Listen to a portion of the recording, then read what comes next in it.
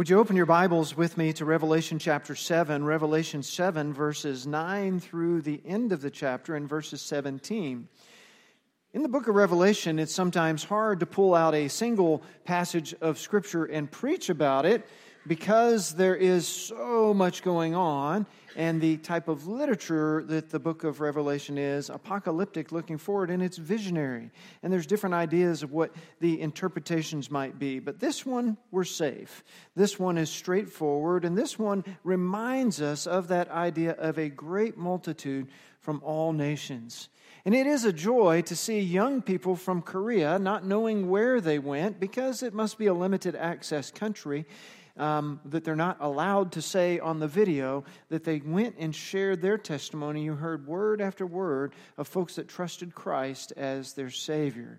So we give to support them. We pray to support them. But we also need to be a part of being missionaries wherever we're at. Because you, as the saying goes, may be the only Bible some people ever read. So we seek to develop relationships. We seek to share the gospel. And we seek to live a life like Jesus so that those around us will see Him as well. Let's stand with me in honor of reading God's Word, if you're able to stand, and we'll read Revelation chapter 7, verses 9 through 17. After this I looked, and there before me was a great multitude that no one could count, from every nation, tribe, people, and language, standing before the throne and in front of the Lamb. They were wearing white robes, and they were holding palm branches in their hands. And they cried out in a loud voice, "Salvation belongs to our God, who sits on the throne, and to the Lamb." All the angels were standing around the throne and around the elders and the four living creatures. They fell down on their face before the throne and worshiped God, saying, "Amen.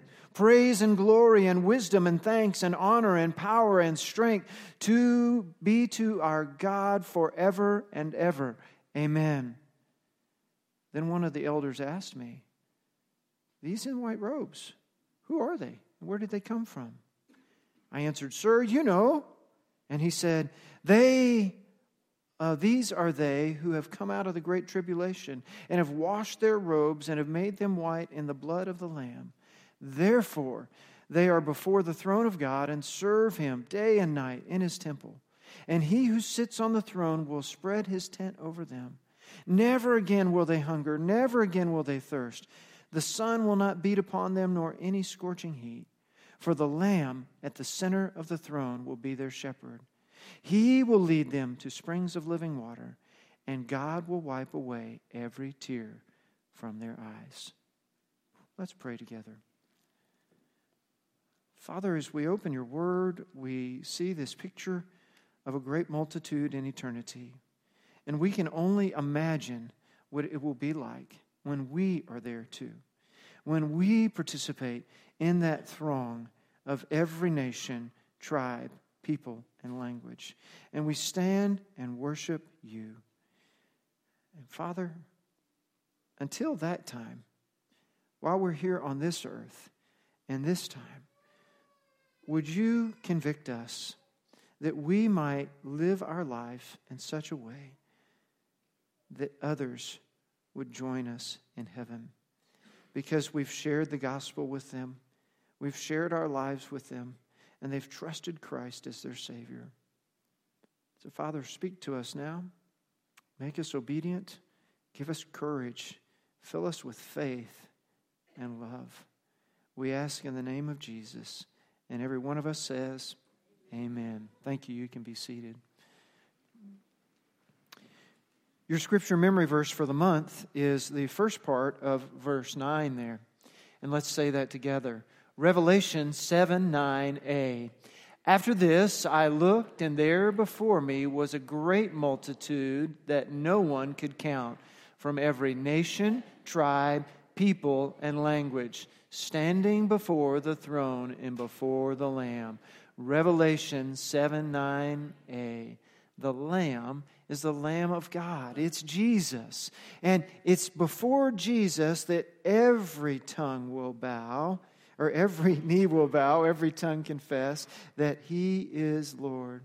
So we've got a few questions to answer this morning. 4 in particular is our main points. And the first one is, how is this multitude described? In Scripture, the multitude that is going to be standing before Jesus in heaven, how are they described? Verse 9, we just read it. They're from every nation, tribe, people, and language, and they'll stand before the throne and in front of the Lamb. They're wearing white robes, and they're holding palm branches in their hands. This is how they're described. Each one of these pictures and each one of these words has meaning to it.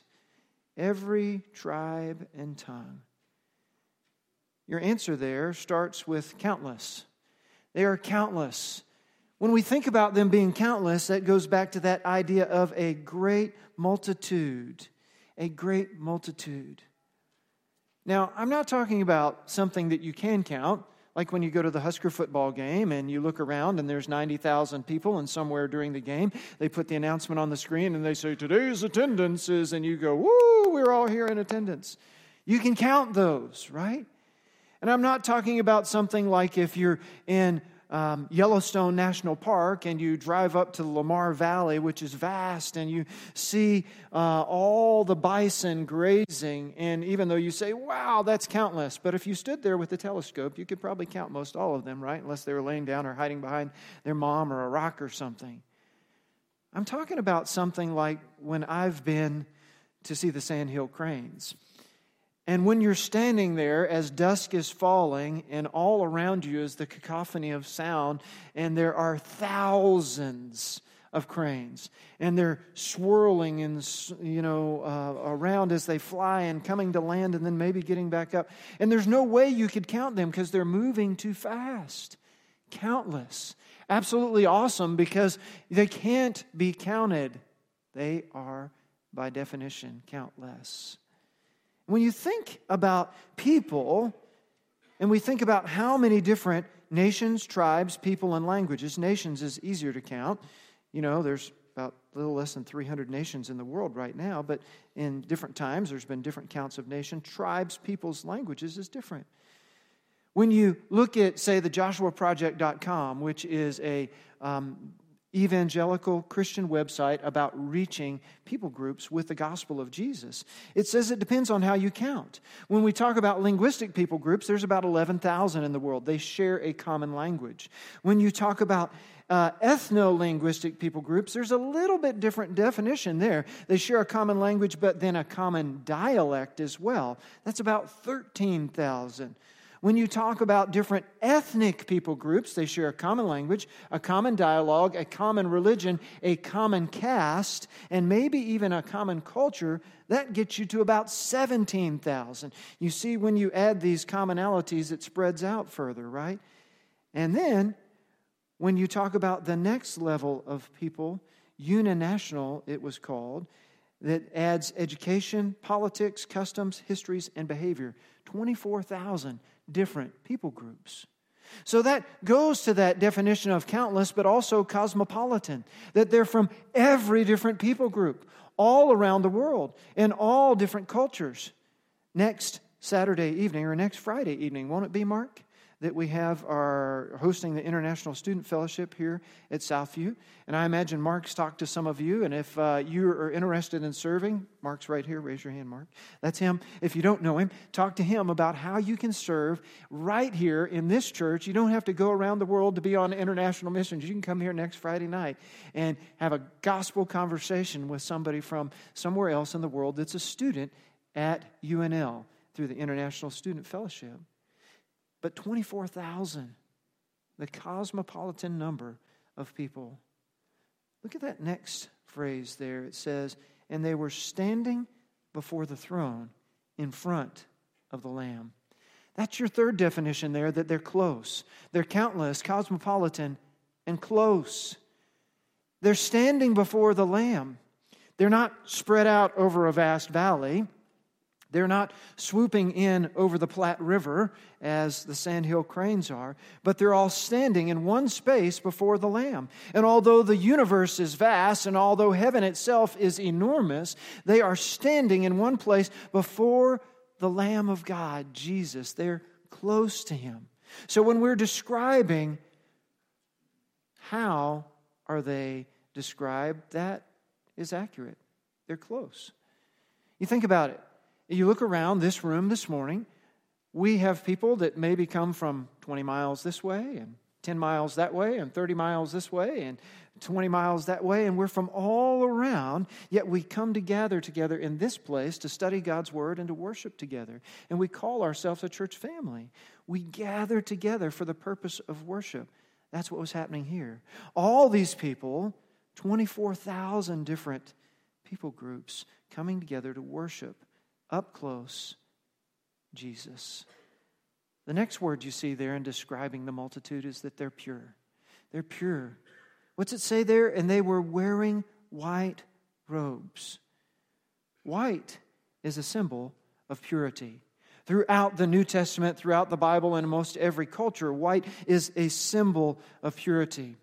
Maybe you've heard me tell the story before that when we got married, Melanie gave me a card that said, "Here comes the bride all dressed in white," because she was going to be dressed in white. And I tell you, when she came through the back door of that church with the sunlight streaming through and the big smile on her face, I floated up off the ground. Literally, I must have. Everybody else was looking at her, so the miracle wasn't recorded, right, that I floated. The card she gave me, "Here comes the bride all dressed in white." You open it up and it says on the inside, "And here comes the groom," but frankly, nobody cares about Rental Boy. It's all about the babe in the dress, isn't it? The gal in the white dress is who everybody's looking at. You kind of nod at the guy, "Hey, man, you look sharp. Yeah, you're wearing your rental tuxedo. Ha, ha, ha." But she's got the most amazing dress she's ever worn, and she spent hours getting made up. And, it's all about the babe in the dress. That symbol of white, that symbol of purity, is right here in Scripture, that they're wearing white robes. What's the next phrase, though? "And they were holding palm branches in their hands." What does that one mean? They're victorious. That the multitude described with these visionary pictures and these emblems of white robes, but then palm branches. What does a palm branch mean in the Bible? A palm branch means in the Bible you're hailing a king, and you're hailing the king victorious. When do we know about a king in the Bible that came in with palm branches waving? Jesus on what we call Palm Sunday, right? We depict it right here with Seymour the donkey helping us out in the cloud of dust as you pat him on the backside from that going up the aisle, victorious. That these people, the multitude described from every tribe and every tongue, were victorious over what? Well, we'll get there in a few minutes. But let's get to your last description. They were wearing white robes and they were holding palm branches. And verse 10, "And they cried out in a loud voice, 'Salvation belongs to our God.'" The final description is that they were saved. They had been saved by the Lamb that they were worshiping. They are believers in Jesus. And as followers of Jesus who had been through all sorts of trial and tribulation, now they were victorious, receiving their reward in heaven. Saved. 2 Timothy 1:9 says He saved us and called us to a holy life, not because of anything we had done, but because of His own purpose and grace. He saved us, not we ourselves, but He saved us because of His purpose and grace. And so these descriptions that we see in verse 9 and 10 describe to us the multitude that's there in heaven. My question for you is, which quality most intrigues me? Of these different descriptions, which one most intrigues you? If you were going to be a part of that multitude, that throng in heaven, which one are you most looking forward to? Well, I'm kind of not too cosmopolitan here in Lincoln, Nebraska. There's more folks that look like me than folks there, so it might be cool that you'd be among every tribe and every tongue. I don't know about you, that's the one I'm most looking forward to, and I'm glad that heaven lasts a long time because I want to meet some believers from other places and say, "Tell me your story. Tell me how you came to trust Christ as your Savior. Tell me what you went through as a believer in Jesus. Tell me how you grew as a believer in Jesus. And oh, by the way, while we're doing this, can you have me over for dinner? Because I really like to eat foods from different places too." so I'll just invite myself over, right? I'll have them over to my house too and cook American food for them. But I want to have a long time to have conversations with people. But maybe it's the victory part that you're most interested in, because what you're going through in your life right now and how you're fighting and struggling, and you want to hear the stories of others. Maybe it's the saved part, because you haven't yet trusted Christ Jesus as your personal Savior and Lord. And you want to hear testimony and story of others to say, how did you get saved? What convinced you? What changed your mind? All of us have different reasons and things we look forward to.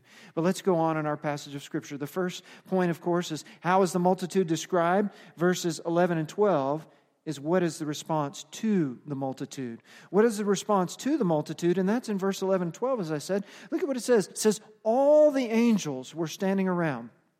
All means all, and that's a whole lot.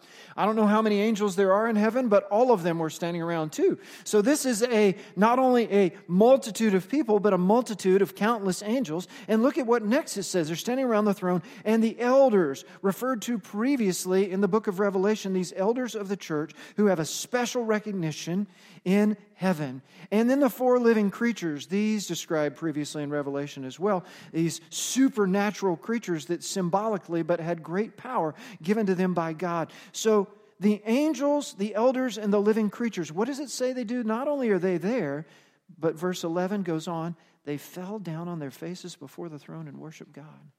These amazing, holy, supernatural, inspired beings also, and in response to the worship of the multitude, they fall on their face and worship Him. And then they say something in verse 12. We'll get there in a minute. But they fall down and worship Him. Notice in verse 12, it says amen, and then there's all these other words, and it says amen again. You know what amen means, right? Amen is what we say when we finish a prayer, right? Amen? Amen's what we say when the pastor asks it with a question in his question mark in his voice. Amen? No, amen literally means so let it be.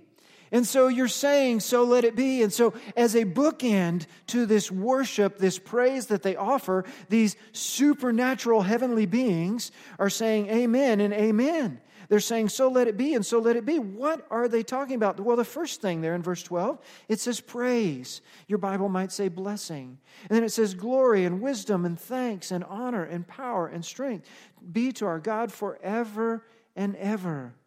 Amen. They're recognizing God for who He is. His wisdom beyond all wisdom, that God knows everything and sees it all. And thanks, praise and glory and wisdom and thanks. We're giving Him thanks for who He is. And honor. We're honoring God for what He's done. And power. God has power unlike any other on this earth. And because of His power, we can worship Him. And strength. Be to our God forever and ever. Amen. This is how the heavenly beings react to the worship of the multitude of Jesus as they gather together, crying out in worship for the salvation that He's given them. Your application question there asks, how should I react to salvation? When you think about salvation, your question is, how should I react to salvation? That's on the screen there now. Will you give praise to God for what He's done? Will you give Him glory? Do you recognize His wisdom? Do you give Him thanks? Do you honor Him? Do you recognize His power? Different people react in different ways. And sometimes when we react, even in a worshipful way, it's different. Sometimes in worship we raise our hands. Sometimes in worship we sing. Sometimes we shout, holler. Sometimes we're broken and humbled and quiet. I'll never forget when I was in Africa, when we would show the Jesus movie, the 1972, I think it was, Jesus movie made by Campus Crusade for Christ. And we would go to places where they didn't have electricity out in the village or in a squatter camp. And we'd set up the big screen, and we had a long extension cord with a generator further away so the noise wouldn't be too loud that people couldn't hear the movie. And we'd have a sound system set up. And people would come just because we're putting on a show, right? Shows don't happen when you live in a squatter camp in a village. There's no electricity there. And then you start talking and singing, people come, and you can have a crowd of hundreds or thousands standing around for hours to watch the Jesus movie. I was always impressed by the crowd, but the thing that never ceased to amaze me was how that the African people reacted to certain scenes. Scenes that were harsh and scenes that were violent, in which Jesus was being crucified, the African people would laugh at. And at first I was angry. I thought, why are they laughing at Jesus getting crucified? And I think one of the older missionaries saw my face and he saw my reaction. He says, Aaron, it's just something about their culture that they laugh at pain. It's like because they've lived in pain, it's not that they're making fun of it, but it's almost a reaction to the fear because they've experienced it themselves. I don't think any of us are going to laugh when we get to heaven. Maybe you will. And you're certainly not going to laugh at the pain of Jesus when you get to heaven. But worship. There's some times when we stand and see things that are so amazing, isn't it? So we need to move on to our next point. We talked about the response to the multitude. The third point is what is the identity of the multitude. Verse 13, then one of the elders asked me, these in white robes, who are they and where did they come from? Now this is interesting because remember, in Revelation, it's a vision that John is having, and he's writing down this divine vision of what is to come under the inspiration of the Holy Spirit. But now John gets involved in the story because one of the elders comes and asks him what he thinks about it. John's answer, verse 14, sir, you know. That may be because either John didn't absolutely know who they were, he wasn't absolutely sure, or he was like, I'm not going to say anything. This is an elder standing before the throne of God. He's got it right, so I'm just going to try not to answer the question. One way or the other, the elder was merciful, and he said to them, these are they who have come out of the great tribulation, washed their robes, and have made them white in the blood of the Lamb. The first part of verse 15 says, they are before the throne of God and serve Him day and night in His temple.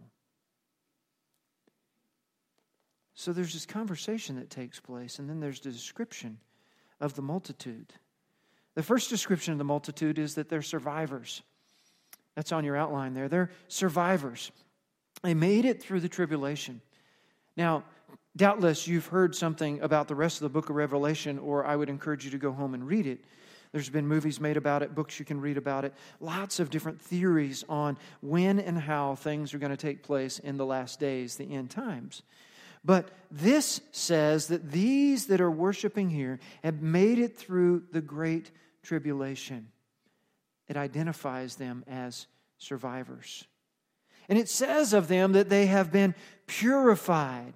And it says they have washed their robes and made them white in the blood of the Lamb. They weren't just white robes that were given to them. They were white robes that were washed in the blood. I remember sometime as a kid growing up in a church in Texas, hearing the song, Are You Washed in the Blood? And finally going, wait a second.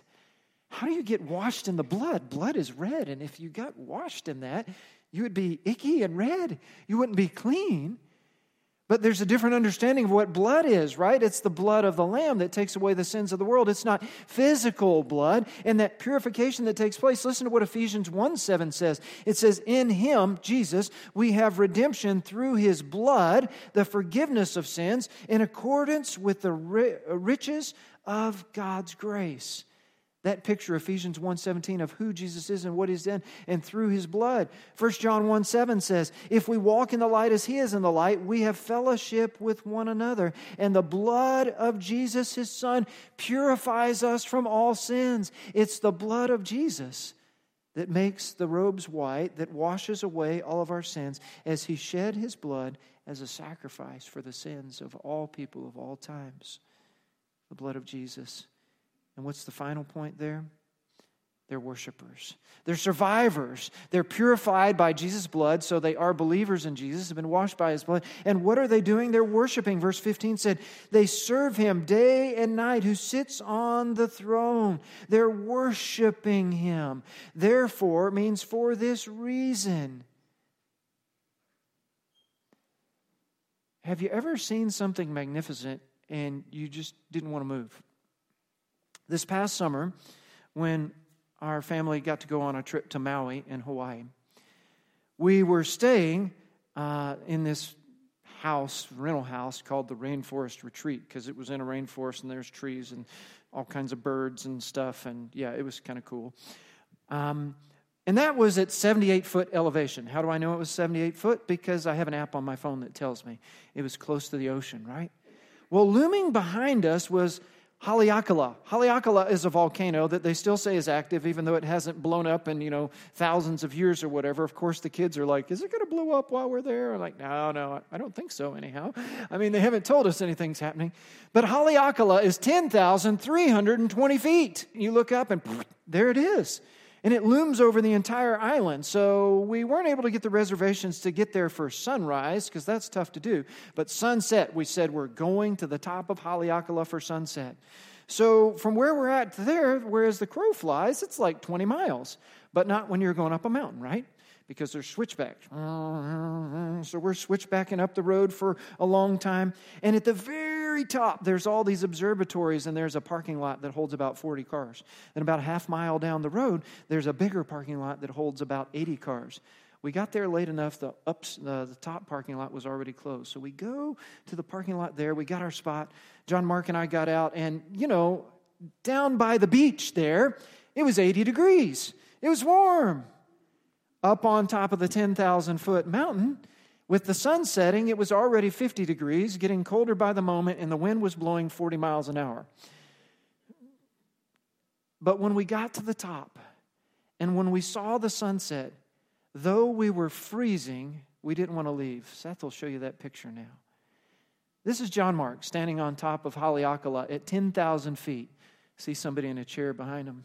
And there's West Maui there and Lanai over there. And those clouds below are at about 6,000 feet. And John Mark and I just stood there quiet as oohs and ahs and camera shutters were going off all around us with 100 people all around. And I thought a little bit of, is this what heaven's going to be like? That when I finally see Jesus face to face, I'll just be dumbfounded. I won't be able to say anything because I'll be like, it's really Him. I'm really here.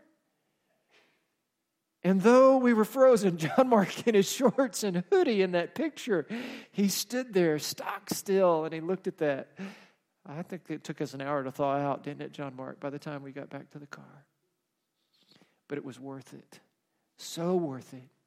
Standing in worship because of what we saw was so majestic, and that can't compare to what we're going to see in heaven. Let's move on to your next point. Your next point is, what's the destiny of the multitude? We're going to skip on past that one. Thank you. What's the destiny of the multitude? That's in these final verses, verse 15, 16, and 17. Let's start to the top of verse 15 again. Therefore they are before the throne of God and serve Him day and night in His temple. And He who sits on the throne will spread His tent over them. And never again will they hunger. Never again will they thirst. The sun will not bear upon them, nor any scorching heat. The destiny of the multitude is they're going to be in heaven forever. And your explanation of that is, the first thing is that they're sheltered. Sheltered. This picture is that He'll spread His tent over them, is literally that idea of tabernacling. That God, when He had His people and His people worshiped Him and they went through the desert from Egypt to the promised land, He had tabernacled among them. That God's presence was among them. The Shekinah glory of God was there. And it would be that Shekinah glory of God that would shelter people who are now in heaven. And that next picture in verse 16 is that they'll be cared for. That's on your screen already, that they'll be cared for. Look at what it said there. They'll never hunger, they'll never thirst. The sun's not going to be on them.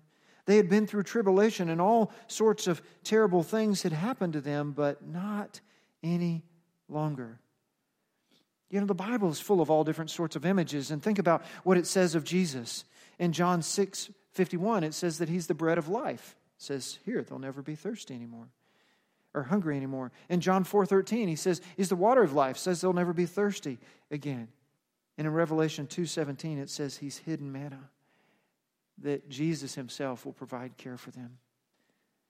That next point there is that they'll be shepherded. Shepherded. What did it say in verse 17? For the Lamb at the center of the throne will be their shepherd. He will lead them to springs of living water. And God will wipe away every tear. He is going to care for them. Everybody knows Psalm 23, right?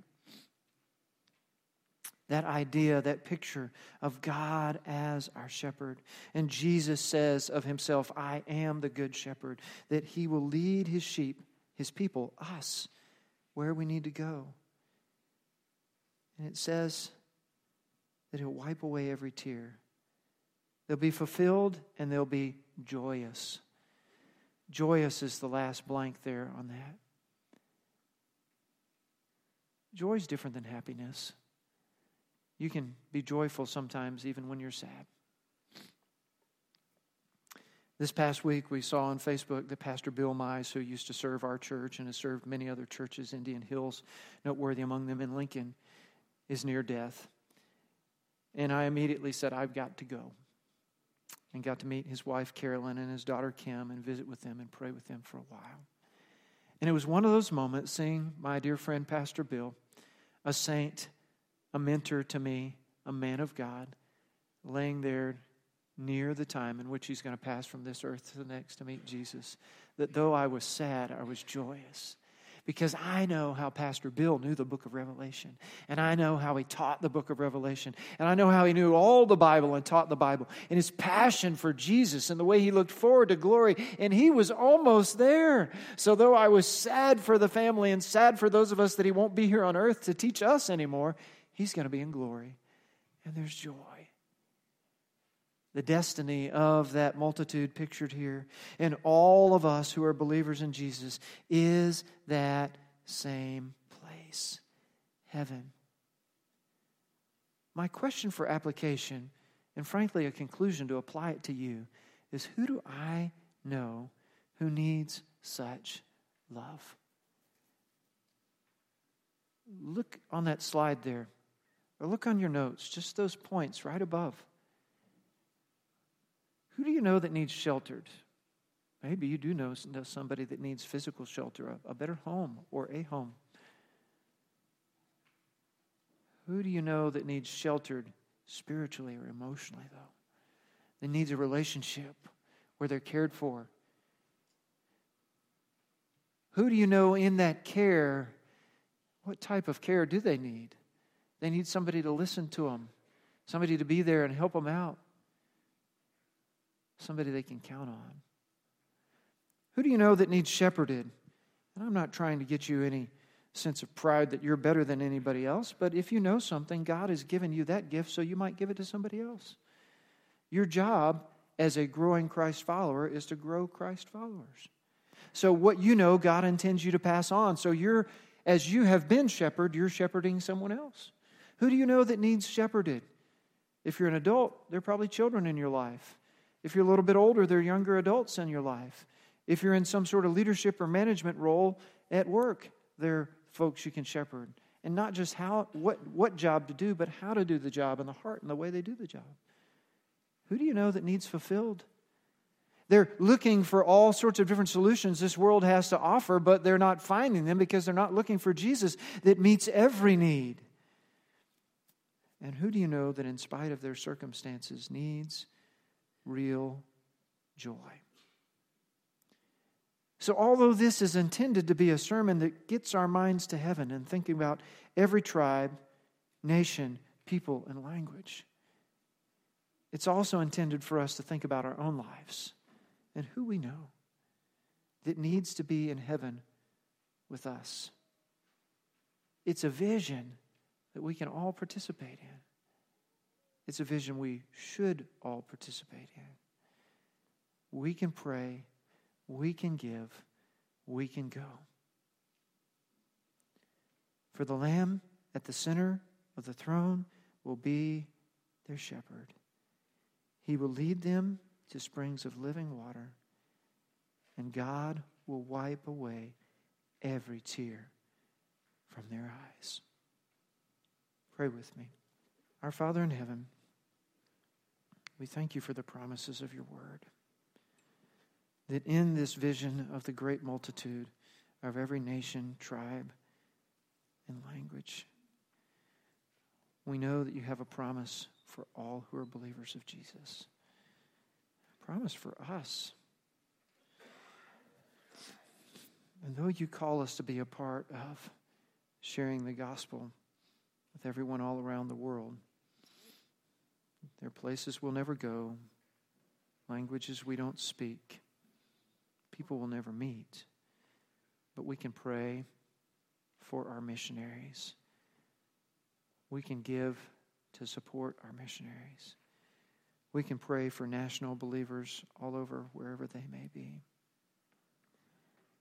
And we can be a part of sharing the gospel in our own world, with the people in our family, in our workplace, in our neighborhood, in our circle of friends. That more would be gathered together with that multitude to worship Jesus for who he is and what he's done. God our Father, we thank you for the promises of Scripture you give us, and we ask now that we would be obedient to participate as you call us to give as you call us to give, to pray daily, even with this week of prayer. But most of all, to share our life and to share the gospel with those that we know. May we be obedient to you. In the name of Jesus we pray. Amen.